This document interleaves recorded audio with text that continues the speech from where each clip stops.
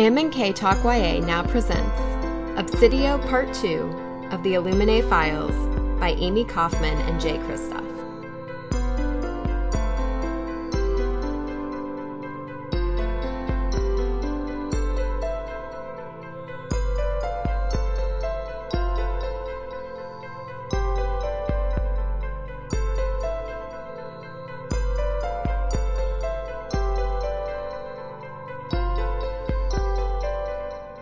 Welcome back to M&K Talk YA. I'm Marissa Snyder. And I'm Katie Bradford. And this is our podcast where we talk all about the latest YA fiction. And this week we finished Obsidio, which is the third book of the Illuminae Files. Yeah, and this was another sci-fi series that we read. The only other one we read was Red Rising. I think that was the only sci-fi book really we read. Yeah. Man, okay, what did you think of the ending? I liked it. But I guess what you're going to say? A lot of questions. Go ahead. What else do you think I'm going to say? I think you're going to say that it ended too perfectly. Yeah, I mean, yes, because I always say that, don't I? It was kind of obvious. But I just feel like there were also, some things that were, I don't even know if they were resolved or if they weren't resolved. I'm still kind of confused about how it's Ezra's mom who's the bad guy. Yeah. Is that just a funny coincidence? I sort of feel like that wasn't really addressed fully. Addressed at all? That bothered me. Yeah. Also, I was thinking about it, because you know how when Ezra was just basically, we're hiding from my mom because she's a bad person at the beginning? Mm-hmm. And then we find out that she's the bad guy behind all of this? But he didn't know that. Yeah. Eventually we find that. So what did he think she was before? Did he think she just worked at Bitech and therefore was a bad person? Or did he... That was my question too. Did he even know she worked for Bitech before? And if not, what was... Because he kind of made it sound like, he was like, there's a 1 in 6,000 chance it would be her to make the decision. But it's also if she was such a bad person before, does that really just mean she worked at Bitech? Because that doesn't seem like a big enough reason to go and hide from somebody. I agree. I wanted there to be a worse reason for him to hate her. I wanted them to have this weird history or something where she did something horrible. Yeah, more personal. Something that, raising him or to his dad or I don't know. Because that's a drastic step to run away from your mom to another planet. And to not be able to consider going to college because your mom is out there and you don't want her to know you exist, and all you can say is that she's a bad person because she works at Bitech, and you don't even know that she's a higher up at Bitech who's it would almost make sense if she had some bigger mission with all of these projects and he knew about that, or it didn't line up to me to be she's a bad person, and also I had no idea that she was doing all this bad stuff. I agree 100%.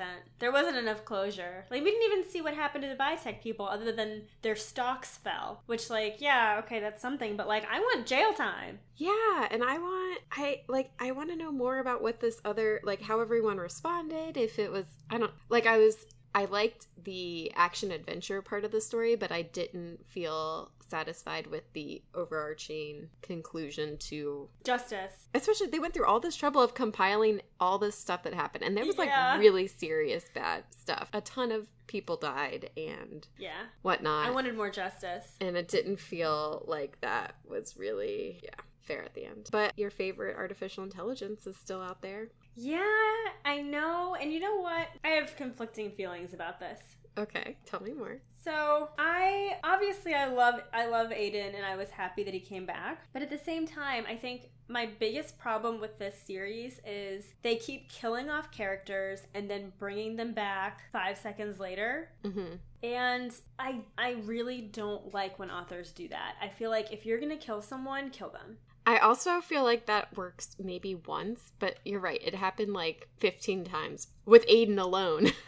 Yeah, and it was just once you establish in a book that you're okay with bringing back characters, you're willing to bring them back to life and do whatever it takes to bring them back to life. For me, it cheapens the book because then there's no sense of urgency. You're not fearful for any of the characters anymore. If you know that they can just create a wormhole and bring them back, or switch Aiden back on and he's back alive, then or pulls someone from the other dimension or whatever. Yeah, it makes me stop caring. And so as much as I love this series, by by the end of it, I wasn't afraid for anyone. I almost stopped caring a little bit, because even when like Nick got shot out of the sky by that warlock, I was just like, well, I'm sure he's not dead. Like, well, okay, they also talked about his parachute so much the second that's half, true. but I couldn't remember where it came from. I noticed it a lot before he was in the plane. Like, they kept talking about it. I was like, that is definitely going to come into play and save his life at some point. But I couldn't remember where it started from. I don't either. I just started, like, noticing when people were, like, making fun of him for still having it. But then I was like, why does he have it in the first place? I couldn't remember. Yeah. Do you remember? No, I don't. But I did look up if it's possible to parachute from space. And there was a guy named Felix Baumgartner who did a free fall sky jumping dive from 120,000 feet, which, okay, that's how long does that take? Oh God, I don't know. There would have to be some physics involved in that. But I guess the point of that was that he was still well below the height that is considered space, like, I guess. he was still within the atmosphere or whatever. Yeah. So basically they were asking the question, like, could it be possible for someone to skydive from space to the Earth? And the answer is maybe, but probably not. So I was a little bit confused, though, because they also were in that ship, like, attacking the planet, Carenza. Oh, yeah. Right? So how were they technically in space still, or were they, like, just, like, airplane level? Or, I mean, you know, I wasn't exactly sure, because the picture, they looked like they were really close to Earth, kind of, where it said... They must have been, because the thing is that, like, what they were saying was the speed at which you travel, it's equivalent to the speed at which, like, meteors burn up. So, like, when you're entering the Earth's atmosphere, like, a big problem is, like, things burn up, right? Yep. So you need some kind of protection. And so they were saying, like, I guess technically it could be possible, but no one thinks that you could design a suit that would allow you to do that. Okay. And there's also some other things, like you'd have to have some kind of propeller or something to propel you outside of the orbit, or else you would just orbit. Like, you know, if you were... Yeah, you just get caught up in the orbit and then you... Yeah. So yeah, there's a lot of physics involved, and the short and short is, I guess in a sci-fi novel, sure, anything's possible, but for us, probably not. But also, okay, so let's just say hypothetically they were low enough in the atmosphere that it was like a plane, but they kept making fun of Nick for having this parachute. So what did he, like, catch Ezra in the air? Like, what? Yeah, because they were like, you realize you'd be parachuting in space. Yeah, I don't know. I was a little bit confused by that too. That was my whole thing about, like, this thing is too perfect of an ending. Like, all of our 6 power couples survived, which is great. Like, even a little girl, who got shot in no man's land in front of everyone, still somehow magically survived that too. And Aiden is back. Yeah, kind of. I like how we discover his full name. Did you catch that? Well, it stands for... You mean what it stands for? Or yeah. Yeah, I saw that at some point. I forget. What was it? It's like Artificial Intelligence Defense Analytics Network. Yeah. Aiden. Oh, man. That was... Ooh. And that was the other thing. Like, I loved when Aiden, like, shut down inexplicably in the middle and then came back on. And when Katie was like, we can't trust you. And then he was like, you're right, but you can always trust me to be me. Yeah. And then at the end, like, he had this great moment where he was gonna blow himself up with a Churchill. Yep. And it was great, but then, of course, it's at the end, you know, there's, Ella implanted a self-repair chip, so he's back. And it was just like, I don't know, it was too perfect for me. And I almost feel like, what's the point of him even being back if he's not even gonna tell anybody? Because wasn't he sort of like, I'm not gonna ruin their lives again, I'm just gonna be out here thinking... Just by myself, doing puzzles. Just trying to figure out how to murder some more people. I did like, minus him coming back at the very end, I did like his growth throughout the series and sort of how he acknowledged he was a monster, but that was okay.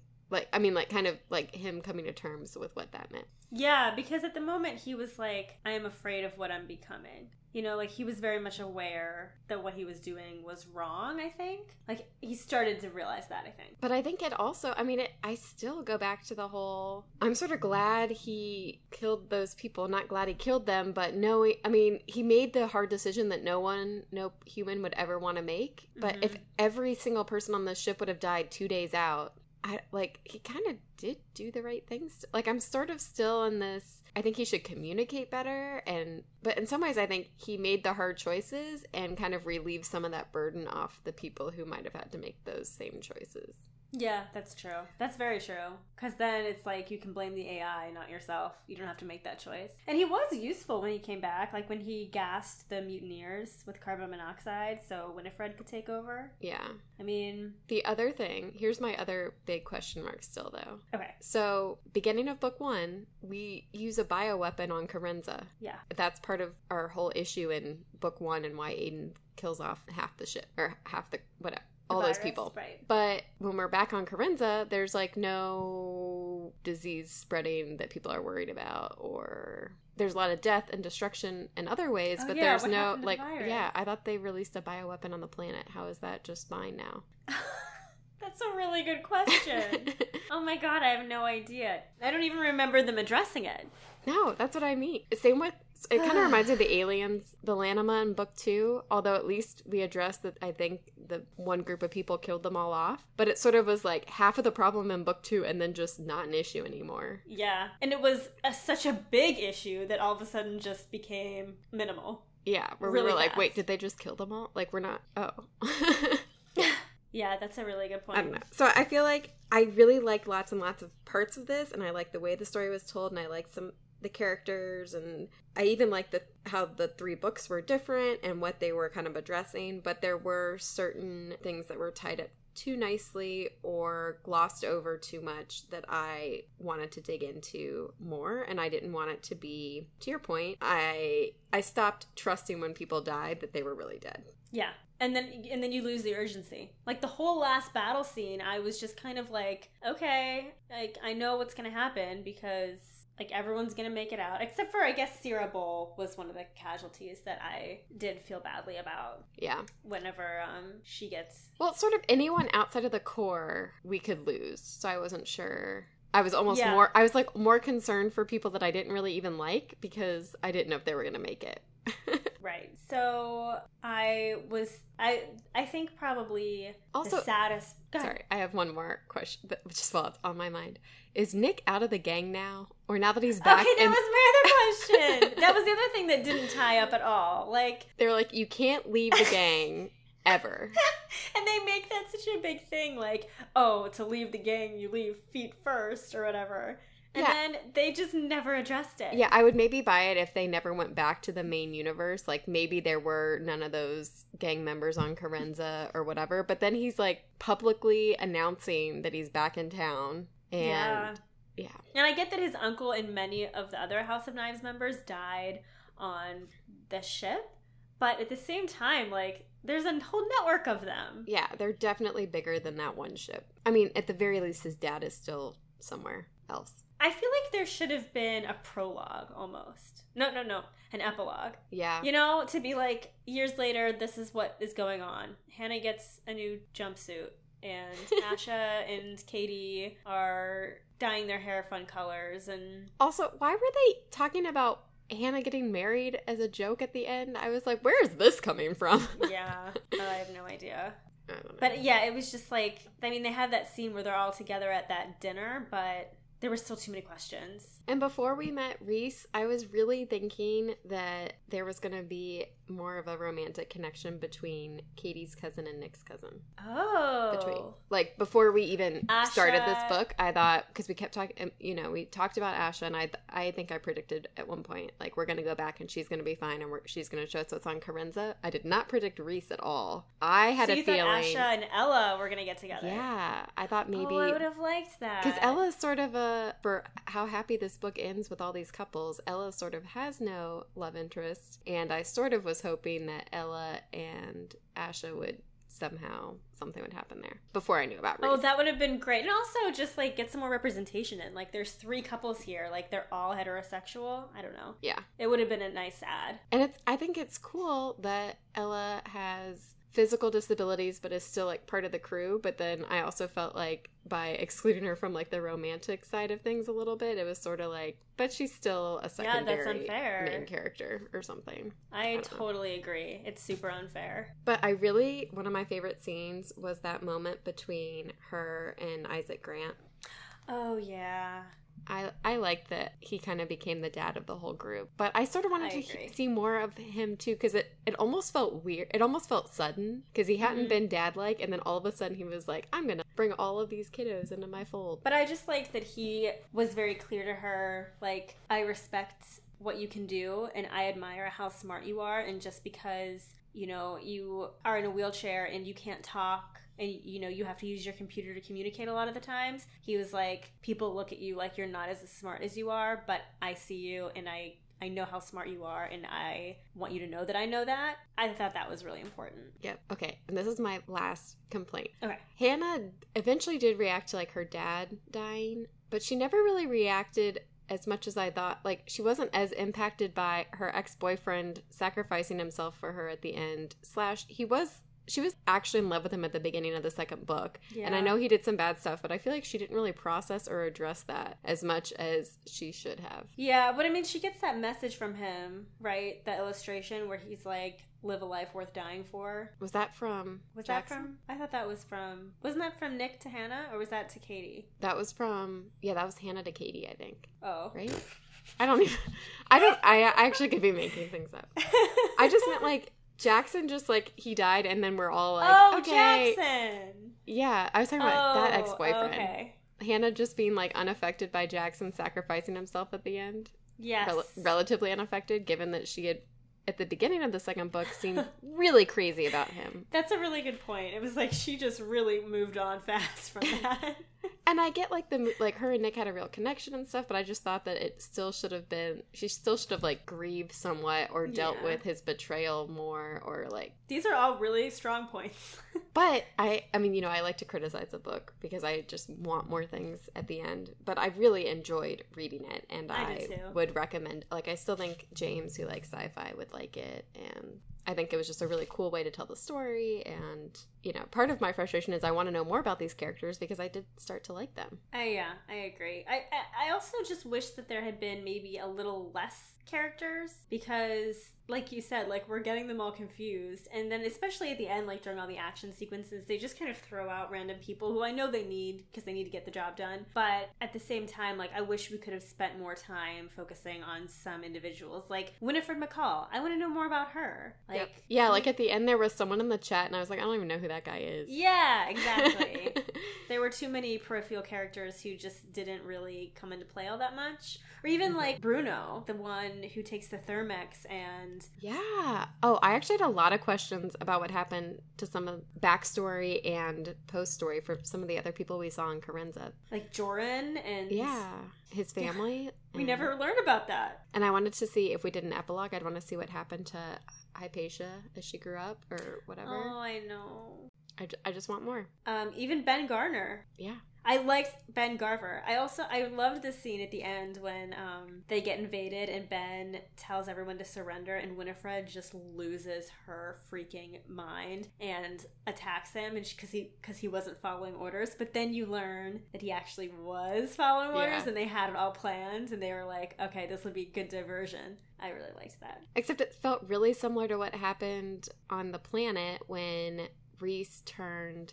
Oh, when Rhys turned Asha in, but it was also, like, fake. To plant the virus on the palm pad. Exactly. Mm-hmm. Yeah. Were you fooled by any of these? I was fooled by Ben Garver, for sure. I have been skeptical of everything pretty much since Ezra came back to life. Yeah, that's fair. By came back to life, you know what I mean. But I kind of thought that I didn't know. I thought a lot of this was going to happen. Or I didn't know exactly what was going to happen, but I didn't believe that it was all real either, if that makes sense. Like, I didn't know that he was turning her in because they needed the Palm Pilot, but I was like, he didn't just change his mind that much because his friend died, even though his friend died. That was the one thing where I was like, because he was really close to Duke, and he died really horrifically, and so at first I thought, At first I was fooled a little bit because I was like, oh, his friend died and like that's a big problem. But I mean, but they had just only been for a like he had minute. just killed for her. I was like, there's no way if he's gonna suddenly be like, it's your fault. Like I didn't quite buy that. I almost felt like there should have been more time in between, and then I might have fallen for it. But also, I just was skeptical of everything. Everything they wanted me to believe, I kept being like, this I'm not probably isn't falling for right. this. Like yeah. If Yeah. anything, I probably things that weren't tricks, I probably thought were gonna be tricks. So I did some research this week. Okay. I had researched previously people who made like sacrifices to save others, and then I got bored.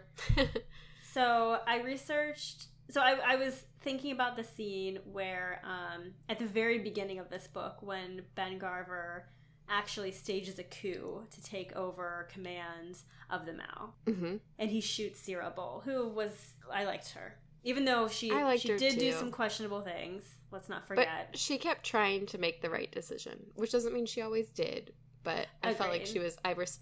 she was in a hard place, and yeah. So I researched famous mutinies Okay. because I was like, ooh, this is kind of a cool topic. Yeah, that sounds fun. And Ben like totally stages a mutiny and takes over the ship. So, okay, this is from listverse.com. So all the mutinies are on ships. I tried to find mutinies that weren't on ships, and they're all on ships. So, and these are water ships, not spaceships. We haven't had very many spaceship mutinies yet, but Not yet. wait till 2750 or whatever this book is from. Okay, so the first one I'll tell you about was the mutiny on the Russian battleship Potemkin. So this happens in 19... Wait, what was the name of it? Potemkin? That's such a funny name. Potemkin, yeah. I like it. Well, if you think that's funny, you're gonna love this because the mutiny was triggered by a dispute over soup. Man, oh man. Apparently, the chef was making some borscht for the crew, and the meat that he was using was riddled with maggots. And the ship's... How is that his fault? Well, it's not, but you still shouldn't serve maggoty borscht. Oh, like I guess that's a good point. The problem, though, was that the ship's doctor said that they weren't maggots, they were just flies' eggs, and that there wasn't a problem. Which... The doctor? The doctor! I feel like... Oh my goodness. Yeah, I feel like that's not the right call to be making as a doctor. No, I would agree with that. And how are flies' eggs better than maggots? They're not. They're not. I thought about it, and they're really not. That wouldn't reassure me at all. I mean, I'm not a doctor. I'm not a ship's doctor, but I think they're equally as bad. So, and the crew thought so too. So, they sent a man named Valenchuk to go meet with the ship's commander, and the commander did not react well to the complaint against the borscht, and he pulled out his gun and he shot Valenchuk dead. Oh. Yeah, talk about like you send back your soup and you get shot. Essentially, that's what happened. So, Note to self: just eat the maggots eat or the maggot soup. Just eat the maggots. So in retaliation, the crew threw the commander overboard and shot him before he had a chance to drown, which I don't know what that means. I mean, I feel like drowning would be worse than being shot, but that's just me. I know. Is that a nice thing at that point, or? I have no idea. So after that happened, there was a man named Matyashenko, and he set up a people's committee to take charge of the vessel, and they sailed to a different place where they were given food that didn't have maggots in it, and people brought flowers to give Valenchuk a funeral. But the funeral then became a focal point for like retaliation, and soldiers began firing on the sailors and killed 3 of them. Wait, And- who was killing the sailors? Soldiers. Just like on this island? Yeah. Okay. And basically, the crew had to abandon the ship in Romania, essentially. And this guy who set up this people's committee, Matyashenko, he escaped, but then returned to Russia under a false name 2 years later. And then he was identified and arrested and eventually was hung. Oh man. I know. I like felt bad because I was just like, I wouldn't eat maggoty soup, and I don't think I deserve to be hung for that. I mean, at first I was like, it seems kind of crazy that it was about soup, but then I was thinking, food is one of my main priorities. So that if I was going to mutiny about something, It would be probably be food! food related. For sure. Okay, well, this is another one, and I just liked the name of this ship. So it's the HMS Hermione. Oh, Yeah, Like from Harry Potter. Poor Hermione does not have a great namesake because this was one of the most violent mutinies in British naval history. And it was in 1797. So the ship was captained by a man named Hugh Pigot.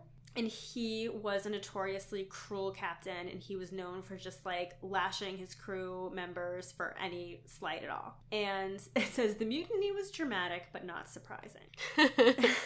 Accurate. So one night, I guess there was a really bad storm and the crew was struggling to bring in the sails. And the captain was unhappy with the progress they were making. So he yelled at them and he said, the last man down from securing the sails is going to get flogged. And so the men all rushed to bring these sails in. And in the rush to avoid being punished, 3 men fell to their deaths. Oh my goodness. Yeah. And he had the bodies thrown overboard, and then he blamed the rest of the sailors, so everyone got flogged. Just everyone. And so they were really upset about this, as you can imagine. And that night, several dozen of the sailors stormed the captain's cabin, and they brought with them everything from knives to forks to swords to hatchets, like anything they could find. I like how it's like hatchets and forks. I mean, whatever you can get your whatever hands you on. can find. Something useful or a fork. You can do a lot of damage with a fork. That's fair. So they attacked him, and they threw him out of his window alive, but they threw him overboard eventually, and he was just completely cut up from all this, from the attack. Mm-hmm. So they realized I'd be nervous to plan a mutiny on Oh that my gosh. ship, because if you got caught, this guy's already like... Yeah. He's bad news. Yeah, I don't know. Anyways, I would. Then what happened? But yeah, that's the thing. It's like, how bad do you have to be treated in order to finally want to do something? I don't know. So, okay, so they realized they couldn't return to British territory, so they set sail for some ports that were under Spanish control, and they told them that they just set their commanding officers adrift. They didn't mention anything about killing him. So I guess everyone in the crew adopted new identities, but over half of them were eventually captured, and they were hanged. Okay, so I think the real moral of the story is don't join a ship crew. Just don't go to sea. Don't go to sea. Become anything else. A tailor, a baker, a candlestick maker, anything. A librarian, a scribe. Do anything except go to sea. Because then I actually looked into being a librarian on a cruise ship once, but... Oh, that would be fun. But that's at sea. Oh, never mind. Abandoned ship. Abandon that idea. That's true. I don't know. Do cruise ships make you eat maggot soup and beat you? I didn't know that anyone made you eat maggot soup, so I'm not sure. Oh, I hope I never have to find out. Unless you find out the answer is no, then that might be okay. It's, I'm still not comfortable with it. After reading these stories. So I won't go into detail about this one, but I guess the most famous mutiny at sea was called the Mutiny on the Bounty. It was in 1789. This just made me laugh a little bit, though, because the captain, his name was William Bligh, and there was this huge mutiny that happened aboard his ship, but then at the bottom of the article it says, Bligh would go on to weather 2 more mutinies during his long naval career. And I was like, at that point, like, if you have 3 separate crews mutiny on you during your career as a captain, I feel like that's when you start to tell yourself, okay, maybe I'm the common denominator in this situation. Maybe it is me, yeah. It's me, not them. Although, I guess, based on some of these other stories, if you've had 3 mutinies who still decide not to kill you, maybe you're like, well, I could be worse. They could attack me with forks. Yeah. At least they left the hatchets at home. Okay, so the last one that I thought was really interesting was it's the Henry Hudson Mutiny. So the British explorer Henry Hudson, he made a lot of voyages to the United States and Canada, and he was constantly trying to find this elusive Northwest Passage that everyone, wanted to find back then. Mm-hmm.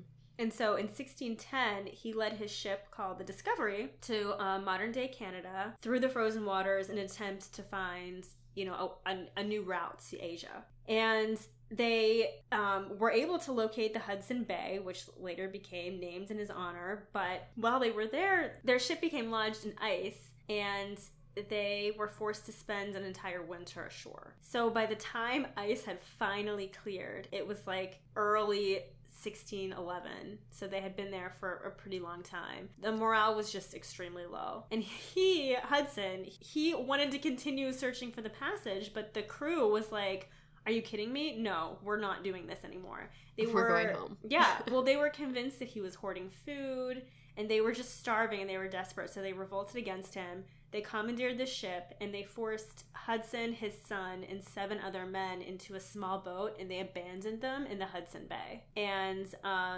this is kind of awful. So the mutineers, I guess this is karma, but I don't blame them in the slightest. They turned the ship towards England, but along the way, all but 8 of them were killed due to disease or by attacks. Attacks from the other people on the ship or from other ships? No, from other countries. Okay. So what happened to Hudson and his son and the 7 other people? Nobody knows.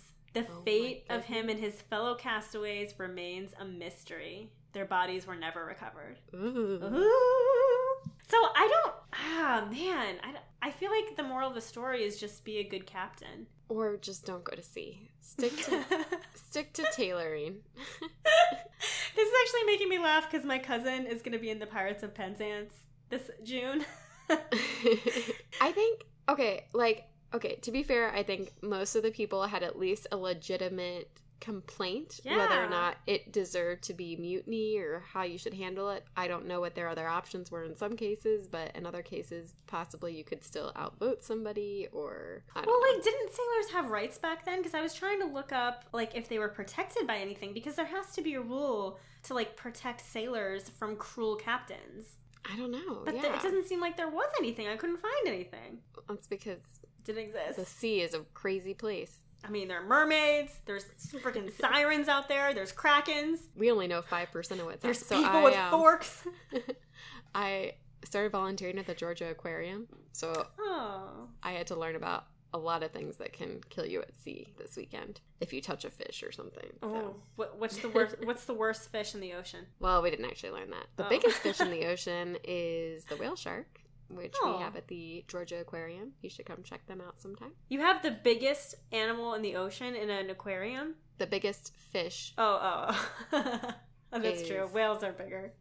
Yes. So that's why they actually, when they first saw this fish, they thought it was a whale, in part because of the way its mouth is. Most sharks' mouths open differently. It kind of looks like a whale mouth, but also just the size of it was so big. And they don't know much about their reproductive habits, but there was one beached whale shark that had 300 pups in its womb. So isn't that crazy? 300. That's too many sharks. That's a lot of shark babies. And they weren't cannibalized sharks that we learned about? They eat krill. Oh, they're different. Yeah, they eat krill. They have 300 rows of teeth, and they can't chew. That's sad. Their throat is the size of a quarter. What are the teeth for, then? We're not sure. We don't know a lot about them. Huh. That's such a cruel trick of nature. This is a completely side topic at this point. What did you research this week? Well, first of all, so I was talking about how... So even though we were talking about how it all ended up happy, I was also talking about how these people just have really bad luck earlier. And I was like, that is also unrealistic. The amount of bad luck that they've had in this book is kind of crazy. And then I saw an article this morning about, it's titled, Man Who Survived Bear Attack Gets Bitten by a Shark. No. And it's this 20-year-old kid from Colorado. He was boogie boarding in Hawaii, and a shark, a 6 to 8 foot tiger shark, attacked him on the boogie board and bit his leg. He's fine. He had some deep cuts, but it wasn't life-threatening or anything. Did he have a seal painted on the bottom of his boogie board? I don't know enough of the details of... I mean, I guess if you're just in the wrong place and just even, I don't know if he had flippers or if he... Oof. But less than a year before that, he was attacked by a 300-pound black bear while camping in Colorado. That is terrifying. And 3 years ago, he was bitten by a rattlesnake while hiking in Utah. Oh my God. But apparently he loves animals and spends as much time with them as he can, and he doesn't blame any of these animals. It's not that you should blame them, but I'm like, this guy has really bad luck. I don't think I would go into the woods with him. No, I would not. Because it sounds like he's lifting up rocks and trying to find snakes. Yeah, I don't know what he's doing to tempt all of these animals that you usually are able to avoid. I feel like those are all animals that are if you don't bother them, they won't bother you, generally speaking. Did I tell you we saw a lynx in Colorado? Similar to a bobcat. No, you didn't tell me that. Oh my God, it was the scariest thing. We were swimming, of all things. We were just in this pool. Well, I was like in the pool. My sister was like sitting beside the pool. And all of a sudden I look over and there's this wild cat sitting on the edge of the pool. Like it just wandered up to the pool where we were sitting, and my sister, her reaction was she jumped like head first into the pool. And my sister does not really like getting wet. Like she won't go in the ocean, you know. Uh-huh. And she like dove into the pool. And I was like, why did you do that? And she was like, well, I thought cats don't like water, so I thought I would be safe in the pool. But it was like bizarre. It came right up to us. I'd never seen a wild cat before. And it was during the day? It was like maybe 5 o'clock in the evening. Crazy. Yeah. We used to see stuff like that in Arizona sometimes, but... Wild cats? But not usually that close. Yeah, I think we saw, it wasn't a bobcat, but it was something like that on our back fence once. It really terrified me. I was not prepared. And, you know, we had coyotes in our yard and stuff, but that's a wild dog. Oh, we have coyotes in Chicago. I know. Okay, I saw one. Me too. A block from my house, and everyone was like, no, you didn't really see one. And then I Googled about how we have so many wild coyotes in Chicago, but I was like, I know what a coyote is. Like, I saw them all the time in Arizona. Like, I'm not imagining it. And there's no way you would look at that and be like, oh, I must have mistook it for a dog. It was right by my house, too, and I was like, that is absolutely a coyote. Yeah. Ooh. Dogs are different. We know dogs. We have dogs. Not just that they didn't look like Toby and Banjo.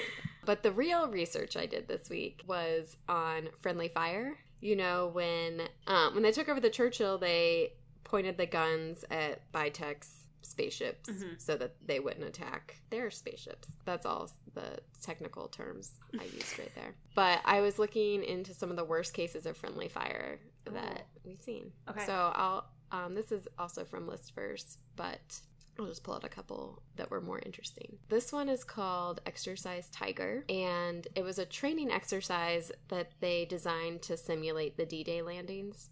Oh. So it was like a rehearsal in 1944 that involved 8 landing ship tanks, LSTs, escorted by a corvette. They sailed into Lime Bay in order to practice the troops, you know, what they did on D-Day, getting onto the beach. But there were 9 patrolling German torpedo boats, which immediately attacked the transports with torpedoes and guns. Okay. So 2 of the LSTs were sunk, and more than 600 American lives were lost in this training exercise. Oh, on a training exercise.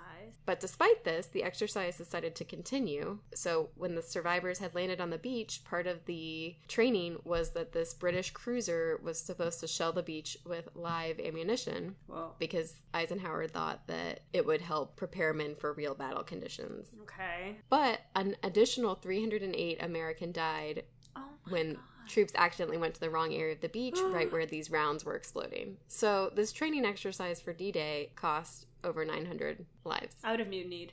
Yeah, right? Yeah. That's you're not even on the boat that long, but that's what being on a boat will do to you, drive you to mutiny. God. This one also is from the 40s. This is Operation Viking, or the German version is like Wikinger or something. February 1940, 6 German destroyers were sent to intercept some British fishing vessels nearby. And they were sailing through this channel that had a lot of German mines, but a German bomber, like a plane, flew over this group of destroyers, this like flotilla of boats, and it made no recognition signals, so the ships thought that it was a British reconnaissance plane, and they shot at the plane. And so the bomber assumed that that the ships were hostile because they were shooting at it, so fire back. It made 2 bombing runs and sank one of these ships.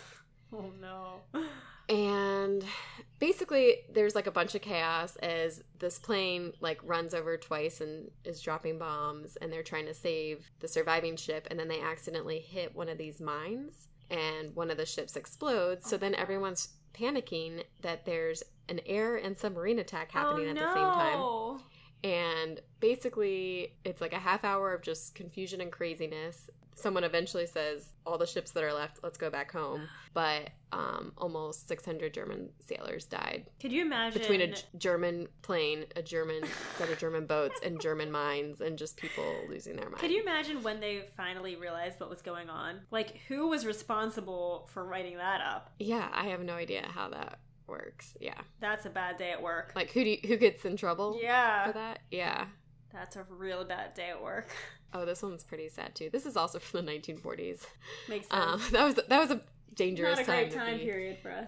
There are also a lot of stories from Iraq and stuff, but I like to look at things further back in history sometimes because it's too close. I agree.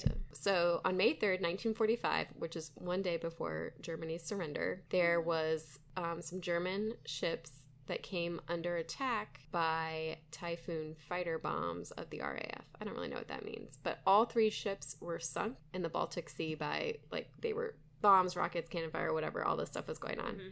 But the pilots didn't know was that the ships actually contained concentration camp survivors as well as Allied prisoners of war. So most of the several of the SS guards on board the ships were rescued, but the prisoners were left to sink, and other survivors were shot as they tried to swim ashore. So almost 10,000 concentration camp survivors were killed in this attack. 10,000? Yep.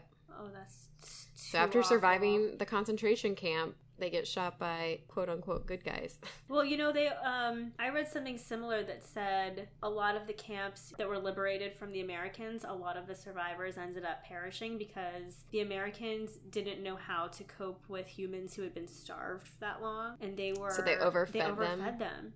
And they were, I've heard that before. They were like not force feeding them, but they were just urging them to eat and eat and eat, and their systems just couldn't handle it, and so many perished. Whereas camps that were liberated from other countries that had seen famine or that had experience with famine, they survived because they knew how to feed them correctly. So awful. I remember like hearing something about that, like when, you know, you're trying to, well, actually, so I spent 48 hours alone in the wilderness once, and I didn't eat during that time, and I remember when we came back, I was really, really hungry.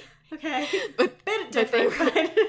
No, it's a much different scale, but I remember they told me to go really, really slowly, and it was really frustrating. I'm sure. But hearing stories about people who overeat, obviously much different scale, I'm not saying that experience is the same level at all. I can totally understand that it's not, but it's like if you haven't eaten and you're looking at food too, you I can't imagine. You know, it's so hard, and you would think if you've rescued people in this situation that you would want to encourage, you know, like, yes, let me get you food, let me help, you know, like you're just trying to help. I can you just not knowing would definitely do the wrong thing, but that's so awful. That's bad. Well, on that happy note, actually I have a happy note. Oh, good, perfect. And I think maybe you caught this as well, but when I was reading the second half, there was, for the first time in the history of this podcast, there was a very obvious, perfect, wonderful fan name that just popped right out to me. What is it? No. Okay, so remember when they were combining the Illuminae files? And I forget who it is, but someone decides on the name Illuminae, and someone asked what it meant, and it said Illuminae means those who shed light, or the shining ones. So we're gonna be the shining ones! I like it. Okay. I remember that part of the book, but I wasn't even thinking fan names back then. And I also totally forgot about fan names. So that is our best option for sure. But that I actually it's really so like that. good. It's much better than meat. Yeah. That's the other one that I thought of. So we're going to be the shining ones. Those who shed light. I love it. I like that too. Cool. So do you have a favorite scene? Ooh, from this book or from the whole series? From this book. Because we couldn't really think of a lot of good scenes that we wanted to see from Gemina. And there aren't that many from this one either, I guess. I know. I mean, it's also hard because so many of the places where things are happening are relatively tight spaces, you know? I think if anything, I don't know. I liked the end with the parachutes. I also just like, this isn't so much a scene, but I like when they're compiling the footage and you see, because I was always wondering, like, when they were talking about the surveillance footage, who was narrating that?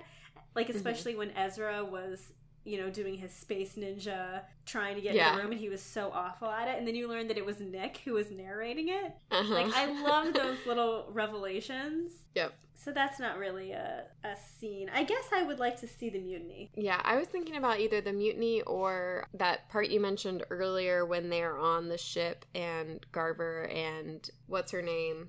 Nicole. I can't think of a name. Winifred. Yeah, and Winifred are like fake mad at each other or fake. Yeah, and then to see them, that revelation. Also, do you remember, I liked the scene, I hated Lieutenant Christie, I hated him, but I did like the scene where he sees that cat that they took in, and he scares it off right before they get bombed. Like, he knew it was going to happen, and he scares it so the cat is, like, outside of the range of the missiles, and it was just, I thought that was such an interesting scene because it was like, he knew that he couldn't save his men, and he had, like, a split second, and he used it to just try and save a cat. Yep. And even that he, like, cared about this cat. Like, he tried to get it back on the planet with him. Also, is that the cat that's in the final picture? Oh, maybe. I was like, where did this cat come from? There's, like, 7 people we know, the fish that we've heard a ton about, and then a cat. I really liked that part when it was around when the friendly fire was happening, and you saw a few of the ships, Bitech ships, blow up. But they were talking about who was on board and what they were planning to do. Like, one person was there just because they were trying to get their theater degree, and one person was planning to, like, be a whistleblower when they got back, kind of thing. And just, I don't know. I do think this is another reason why I'm sort of like, why are we assuming that Ezra's mom was so bad just because she was at Bitech if we didn't know who she was? Because so many people at Bitech, I think, were a little bit in the wrong place at the wrong time. Yeah. And, or didn't know what they were signing up for, or things got out of hand. And I'm not saying that excuses it, but there's so much, it's not like everyone who was there was a 100% evil person. That's true. There was one sentence, and I forget who says this, but it kind of made me feel a little bit better about not learning so much about Leanne and the Bitech Corporation, because it was during that speech that they gave when they were like, and it was a great speech, he was like, this is the moment where we shake the table upon which the die lands, or something like that. Or he was like, the die is cast, today we shake the table upon which it lands. And they said afterwards, this is not a story of one corporation going after another. It's a story of everyone who was caught in the middle. And I thought that summed up the book so well. Yeah. And that's why I also like that at the end there were some Bitech people who came around, or, Like Oshiro. Yeah. And even Reese. I mean, Reese, yeah. But, like, seeing... I almost wish we'd gotten more of that. More of there's people on both sides. Because it was really only in this third book that we saw any kind of human side of Bitech. That's true. We didn't really see any with the space pirate. Yeah. I did want Oshiro to have more of a... Like, more final of a redeeming stand. moment. Yeah. Yeah. That would actually be a good scene. I don't know that I'd actually want to watch it, but that final scene where... Oh, where Katya gets shot. Yeah. She sends her medics to help her. Yeah. Because she did exactly what her father did. She sent someone to help the enemy. Except it was almost too, like, her using almost the direct quote of her dad's thing was almost too, like... On the nose. Yeah. Okay, so do we want to assign a rating to this series? How many multi-dimension... No, we've done that wormholes? before. How many wormholes would you give this series out of 10? 7 out of 10 wormholes. That's what I was going to say. Yay, we're tied. Yeah. And I would still love some more short stories, mostly background or epilogue conclusions to literally everyone, but a lot of the secondary characters. I was just looking at Goodreads right now, and the last review, one of the reviews just says, on all levels except physical, I am dead. Sorry, I just saw that and that made me laugh. That is hilarious. I love it. Well, do we have any other comments on the book, or do you want to introduce what we're reading next? I think I'm ready to move on to the next book. Me too. Okay, do you want to have the honors? Okay, so we have decided to read Veronica Roth's newer series, Carve the Mark. Is that the name of the series? It's a duology. It's a duology. The first one is called Carve the Mark. Yeah, the first one's called Carve the Mark, and the second one is called... The Fates Divide. The Fates Divide. Ooh, I'm excited for another duology. Gotta say, I love me a duology. And we're going to read up to chapter 20, which is called Sira. So once you get to chapter 20, stop reading. Yep, and I think based on me accidentally flipping to a different page before that a lot of the chapters are called Sira. Oh. So. Chapter 20. Hopefully there's only one chapter 20. I think so. I know nothing about this book, so... I just accidentally flipped to a different page and I saw that. I really don't know what to expect. Would you like me to read the... Oh, yeah, read the back. For you? Yeah, I don't actually know much about this book either, except I like the Divergent series, so I'm excited to read something else by Veronica Roth. Okay. In a galaxy powered by the current, everyone has a gift. Syrah is the sister of the brutal tyrant who rules the Shotet people. Syrah's current gift gives her pain and power, something her brother exploits, using her to torture his enemies. No. But Syrah is much more than just a blade in her brother's hand. She is resilient, quick on her feet, and smarter than he knows. Akos is the son of a farmer and an oracle from the frozen nation planet of Thuv. Protected by his unusual current gift, Akos is generous in spirit, and his loyalty to his family is limitless. Once Akos and his brother are captured by enemy Shotet soldiers, Akos is desperate to get his brother out alive, no matter what the cost. Then Akos is thrust into Syrah's world, and the enmity between their countries and families seems insurmountable. Will they help each other to survive, or will they destroy one another? Carve the Mark is Veronica Roth's stunning portrayal of the power of friendship and love in a galaxy filled with unexpected gifts. That sounds really good. It kind of reminds me of The Young Elite. Yeah, I'm except it seems a little bit lighter than Young Elites, maybe. I'm curious to see this new world. Same here. And I like siblings in stories because I always think that adds a dimension of if people have to choose between their sibling and other stuff. And yeah, it's like a little bit more unique than just like a romantic pairing, right? Yep. I agree. Also, I just want to say I'm very proud of us for getting through the Illuminae files as quickly as we did, because Katie and I both decided to leave the country at the same time for like weeks. We had to record all of the Illuminae files in like, what did we do it in? Like a 2-week period, like a 3-week period? Yeah, I think we've recorded 3 episodes in a week. Twice. I think we did it in like 2 weeks, 2.5 weeks maybe. Oh my god. So I'm proud of us. And part of that time was when I was very sick on a different trip and we had that audio lost. I'm very impressed. Hopefully we get these we'll get these last few out on time. But. So well done. Thank you. You too. Yay. You guys still have to wait a week in between each episode though. Oh, that's true. Draw out the suspense. But we're already done. Actually, at this point, you won't have known it'll be the last. This is the last one. When you listen to this, you'll just know we recorded this weeks ago. We recorded it in another dimension. The parallel versions of M and K recorded this. We're already probably back from our international trips at this point. We totally are. Oh man, okay. We're so funny. But still, good job to us. So do you have a joke for me before we end? Yes, I looked up some space jokes. Yes. How did the alien break his iPhone? Trying to phone home? He Saturn it.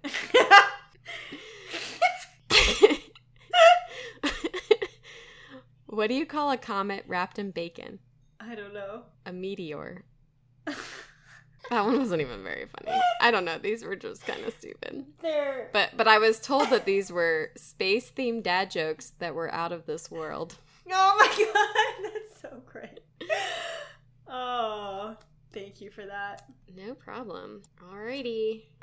Everyone, if you want to get in touch with us, email us at mnktalkya@gmail.com. The and is spelled out. You can also follow us on Instagram and Facebook at mnktalkya. Sounds good. Everyone have a good week. And bye, bookworms. Go get a library card.